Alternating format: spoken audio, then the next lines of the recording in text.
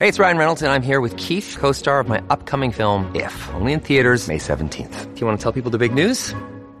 All right, I'll do it. Sign up now and you'll get unlimited for $15 a month and 6 months of Paramount Plus Essential Plan on us. MintMobile.com/switch. Upfront payment of $45 equivalent to $15 per month. Unlimited over 40 gigabytes per month. Face lower speeds. Videos at 480p. Active Mint customers by 531.24 get 6 months of Paramount Plus Essential Plan. Auto renews after 6 months. Offer ends May 31st, 2024. Separate Paramount Plus registration required. Terms and conditions apply if rated PG. This week on Wealth Track, Eaton Vance's globe-trotting Kathleen Gaffney picks up value and income opportunities wherever she finds them. Her latest discoveries are next on Consuelo Mack Wealth Track.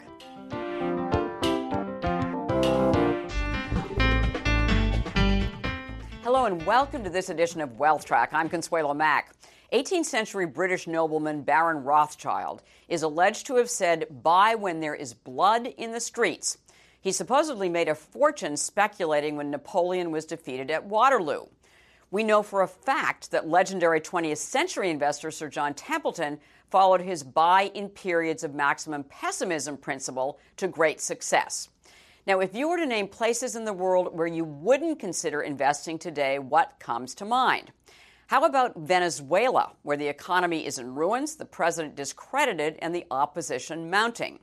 Or a specific company in this country like Pacific Gas and Electric, PG&E for short, the California utility that filed for bankruptcy and bore the physical and legal brunt of the recent devastating California wildfires. Well, those are fertile grounds for contrarian investors or just traditional value investors who look for opportunities where others fear to tread. This week's guest is just such an investor. Her specialty is fixed income, but she has the latitude to invest around the world and anywhere in the capital structure, and she revels in the hunt. She is Kathleen Gaffney, Director of Diversified Fixed Income at Eaton Vance, where she is also the lead portfolio manager of the Eaton Vance Multi-Sector Income Fund, which she launched as the Eaton Vance Bond Fund when she joined the firm in early 2013. The fund is known for its flexibility to seek higher total return opportunities wherever available in the world and the capital structure of the companies chosen.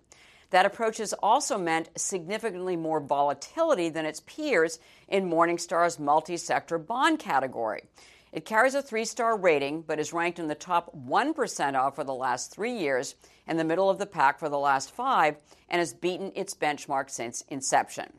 Now, Gaffney is also lead portfolio manager of the somewhat more traditional Eaton Vance Core Plus Bond Fund. It carries a 5-star rating and is ranked in the top performance percentiles for the last 3 and 5 year periods under her leadership. The last time I sat down with Gaffney in late 2017, she told us we were at an important inflection point, shifting from a secular decline in interest rates to a gradual rise. I asked her where we stand now.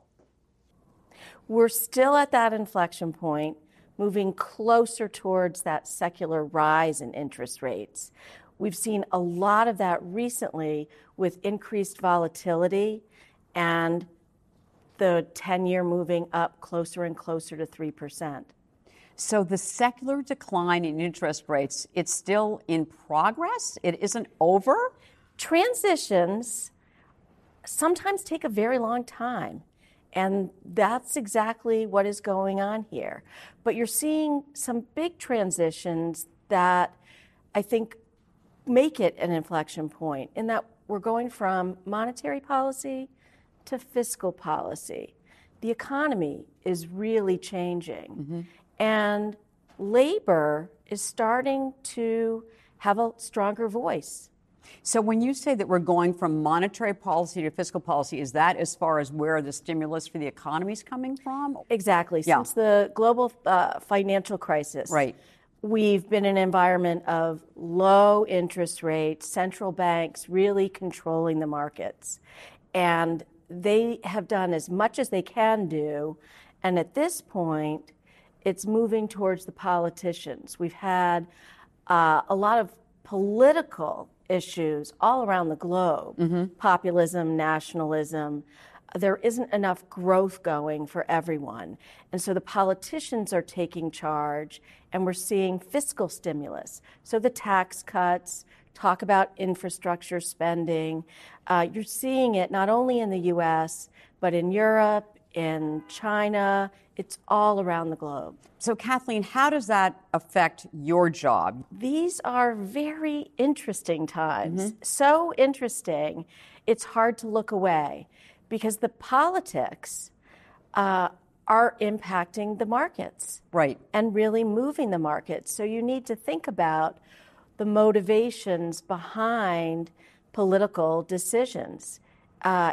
It's absolutely fascinating, but it impacts the way we think about emerging markets. It's impacting the way we think about developed markets. And as challenging as these times are, it's creating some very important opportunities, particularly for fixed income investors. So what are you paying attention to, and what is making a difference in how you are investing in the U.S., for instance?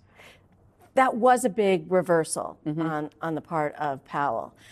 It is so refreshing, though, to hear him talk because he speaks in everyday language.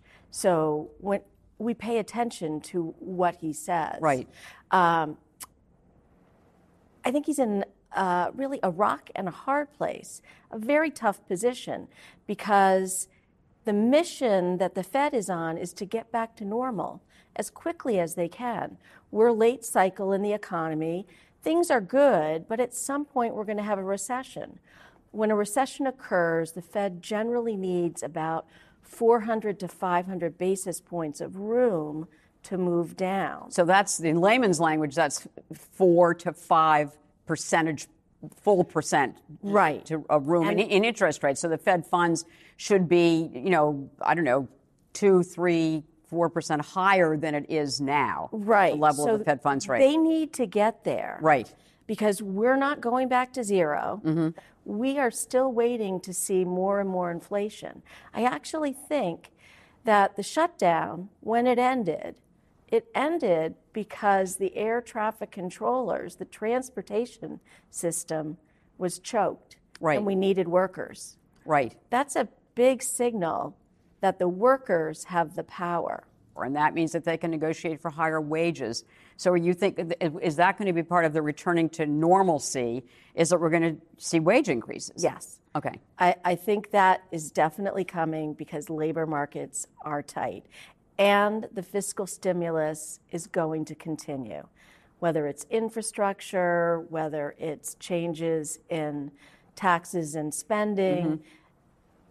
We're going to get growth going. And so those are upward pressures on interest rates. So while the pause here gives us time to remove what I think helped the Fed make that decision, which is we've got to be able to help with all the uncertainty out there that's being caused by the politicians. We have a trade war. We have Brexit. With China, right. With Brexit, China. right. We have Brexit. It's an awful lot of uncertainty weighing on the market. But as those issues are resolved, and I think they will be, there are many reasons why the U.S. and China want to move forward. We need growth to keep going. It's slowing in China, and there are questions about the strength of the growth here in the U.S. Right. So I'm looking for that to clear. I also think we're going to see a favorable outcome in the U.K. as well. And what is a favorable outcome in the UK? I'm not sure what that means. Good question. Some of it is due to time. Older people have passed away, and you now Who voted for Brexit. Exactly. Right, for leaving the European Union, right. And the younger folks who would like to remain, you now have 1.5 million additional voters. In the UK? In the UK. Okay. That would vote to remain. And I think over the 2 years, the concerns about a hard Brexit have really made people think a little differently. So it's all in how the question gets asked, and I think the chances are increasing. And that will remove uncertainty. Germany was talking about stimulus not too long ago, and that was mainly because of what would happen with Brexit. Right. So if you remove that uncertainty, you're clearing the path for better growth in Europe, in the U.S., and in China. All of the really big drivers of the global economy. And then fundamentally in Latin America, some great changes going on there politically. So we've got some great opportunities, and as rates move up, I think valuations in the developed world will get better, more attractive. What happened last year? Why was it that 3-month T-bills did so well and other fixed income securities, and also, equities didn't do well, and oil went down, and commodities went down, and I mean, it was just crazy. Cash did well. There was a lot of volatility. Right. And cash is a drag until it's not. Right. And now it's not, because yields went up at the short end enough for investors to say, that's not such a bad return. And it's liquid and it's safe. So short duration investments became very attractive. The question is, how long are rates going to stay there? Right. And it seems like we're on hold. So it's a good place to find liquidity. I would say cash is probably one of the best values that is out there today. And you can package it with investments that are maybe a little more risky but have significantly higher return potential. I think our go-to areas in traditional fixed income, which are treasuries and corporate bonds, particularly investment grade, have very little value. So you need to barbell your risk.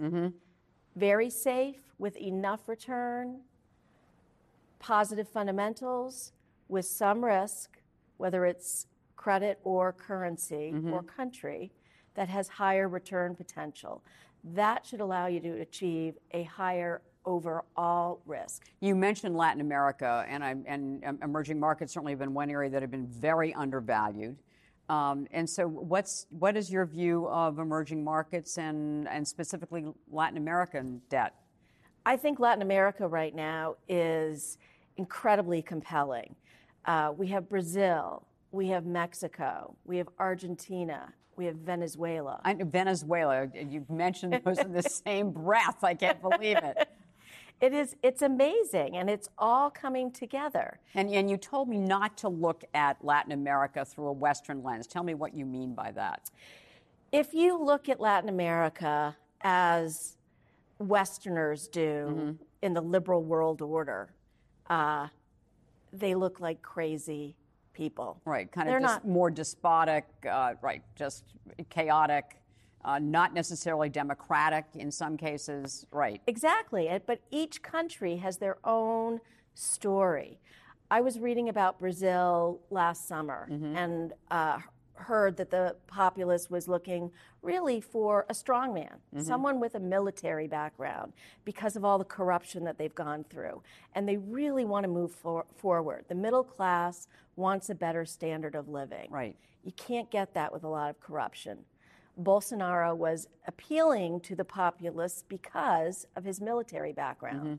Socially, he says a lot of things that would be very upsetting to many Westerners. But it's the important thing of what the voters want at that point in time, and whether he's going to be able to bring through reform.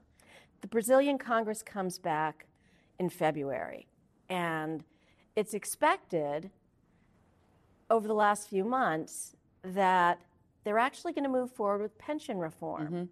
The population really supports that reform.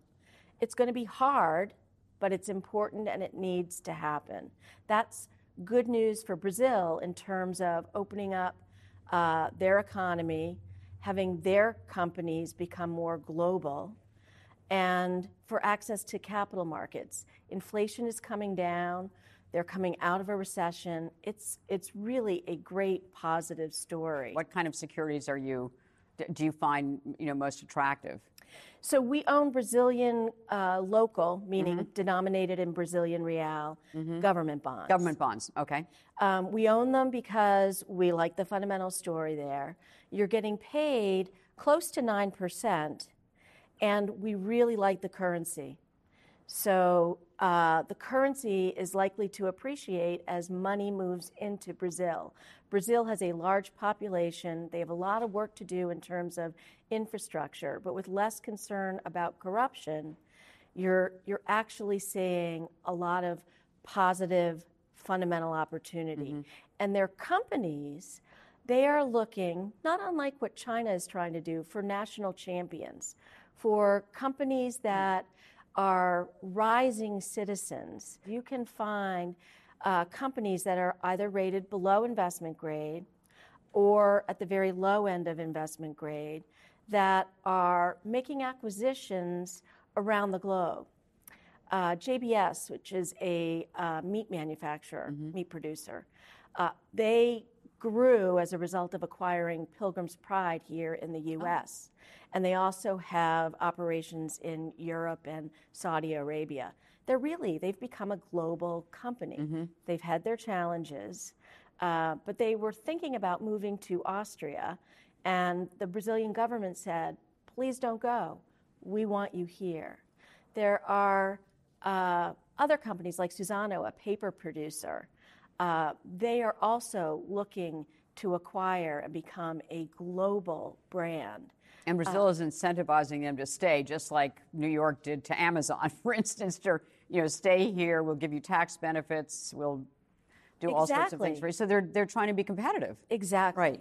And these are the types of partnerships between private and public where you can really see significant moves in terms of growth and consumption.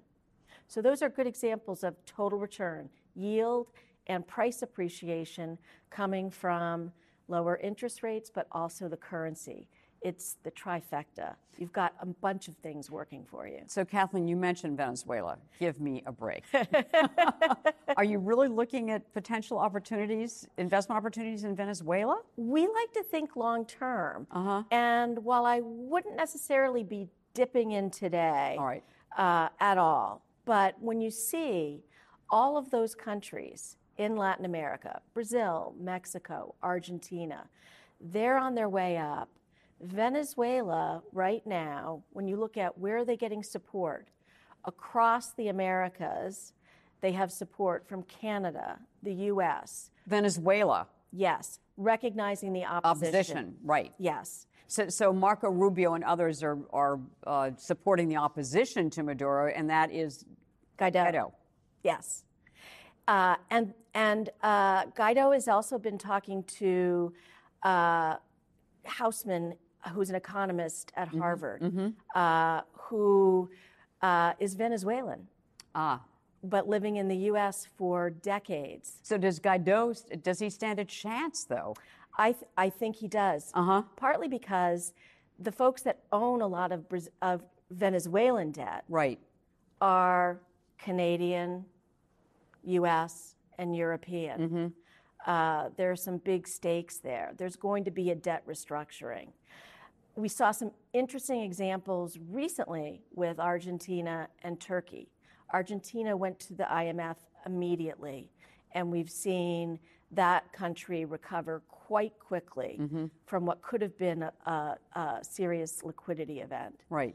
Turkey took their time. So in case our viewers haven't figured it out by now, you definitely look for opportunities in places that many other traditional investors would shy away from.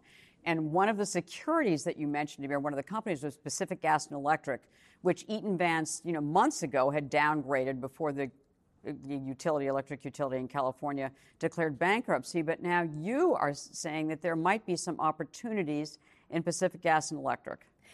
It's an interesting credit story and a good example of, while I don't see a lot of opportunity in U.S. corporates, there will continue to be selective opportunities, and this is one. Our credit team did say that PCG, Pacific Gas and Electric, should be avoided for high-quality portfolios because of the risk with the wildfires. But as the wildfires came to be not only a big issue from 2017, but also this summer, the whole concept of climate change impacting a public utility, which is a basic service for the population, and how is that kind of risk to be borne by Yes, the and company, accounted for, by the right. taxpayers. So clearly there's a discussion that needs to happen. And so their decision to file for bankruptcy when they're still solvent means that there's asset protection there, but we're trying to get a conversation. They're trying to get a conversation going with the legislature about we need some help here as we sort this out. So the assets there are there. Something will be worked out. And so when spreads widen out, that becomes an opportunity, particularly if those changes can be applied to other utilities around the California region. Right, and when you say the spreads widen, so when the bonds prices are under pressure and their yields are going way up, right? So that again, that's a place where you would look for opportunities. So, which leads me to one final point, and that is that that you had told me at one point that you think 2019 is going to be a year that to the benefit of active managers. What is it about this year that you think is going to make a difference for an active manager versus an index fund? A few things. The volatility is picking up. That's the natural reaction to rates finally getting off the zero bound and the market unsure of how quickly it's going to happen and how that impacts capital that's going to move. So that's one thing. The other thing is that bonds are also starting to not act as they have in the past. Normally, when you get equity volatility, bonds are a nice hedge, particularly treasuries. Right. But as interest rates move up and fiscal spending picks up, what you're seeing is interest rates do not have that negative correlation. They're moving in lockstep with equities. So you're not being protected by Treasury securities, which you used to be when the stock market went down. You usually were protected by Treasury securities, but you're saying they're not going to be they're going to be correlated with the stock market now. Exactly. Oh. Duration is not your hedge anymore. Right. You've got to get your offset to higher return sources of fixed income, which I think will come from eventually wider credit spreads, but also country and currency. So it means you can't pick a winning sector. You've got to look around the globe for companies like PCG, like countries, Brazil, Mexico, Argentina, and make a decision about currency. Do you want to own the local or stay in the U.S. dollar? Those are three very different sources of return. And so you're drifting away from a benchmark, right, and you're picking your spots for value and for fundamental reasons. So a couple of years ago, when we had you on last, we asked you for one investment for a long-term diversified portfolio, and at that time it was a home builder, Lennar. What would it be now? We still like Lennar. Oh, really? Actually, so and that's it, long-term picks. You want to buy and hold for a long time. Right. But we've talked a lot about Latin America today. Yes. Clearly, I see that as a great opportunity. For the typical individual investor, it's not always easy to get exposure to Brazil. You're not going to want to own your own Brazilian government bond. Right. But with the value and fundamentals there improving, I think a great efficient way to get exposure is with iShares Latin America. That gives you exposure to companies without taking a lot of specific risk, and it's very diversified without the currency risk as well. And that's an ETF, and it invests in stocks, in Brazilian Latin American stocks, or Latin American stocks, right? Yes. With Brazil being a pretty heavy portion of that. Yes. All right. Thank you, Kathleen Gaffney, for joining us on Wealth Track again, and for some really very interesting ideas. Always great to be here, Consuelo. We appreciate it. Thank you. At the close of every Wealth Track, we try to give you one suggestion to help you build and protect your wealth over the long term. This week's action point is take advantage of the higher interest rates available in cash. Cash was the best performing asset class last year. 3-month U.S. Treasury bills returned 1.9% when most other stocks, bonds, commodities, and currencies declined. No matter what happens this year, cash can provide a positive return, and there are competitive rates available. As frequent WealthTrack guest Jason Zweig put it in his recent Intelligent Investor column in the Wall Street Journal, raise your own rates even if the Fed won't. He had a number of suggestions about where to go for higher rates, all better than the less than 1% returns found in savings accounts at commercial banks and most brokerage firm cash accounts. How to boost yields without increasing risk. Savings accounts at online banks are yielding 2% plus and are federally insured up to the standard $250,000. And short-term U.S. Treasuries also offer better than 2% returns. As Zweig says, you may never get an easier chance to raise your returns at no extra risk. Next week, the new civic age. Fidelity Charitable's Pamela Norley and the Caring Economy's Toby Usnick explain why the ability to do good has never been better for individuals, investors, and business. In this week's extra feature, how does Kathleen Gaffney decompress? She will give us some pointers. In the meantime, please follow us on Facebook, Twitter, and YouTube. Thanks for watching. Have a super President's Day weekend and make the week ahead a profitable and a productive one.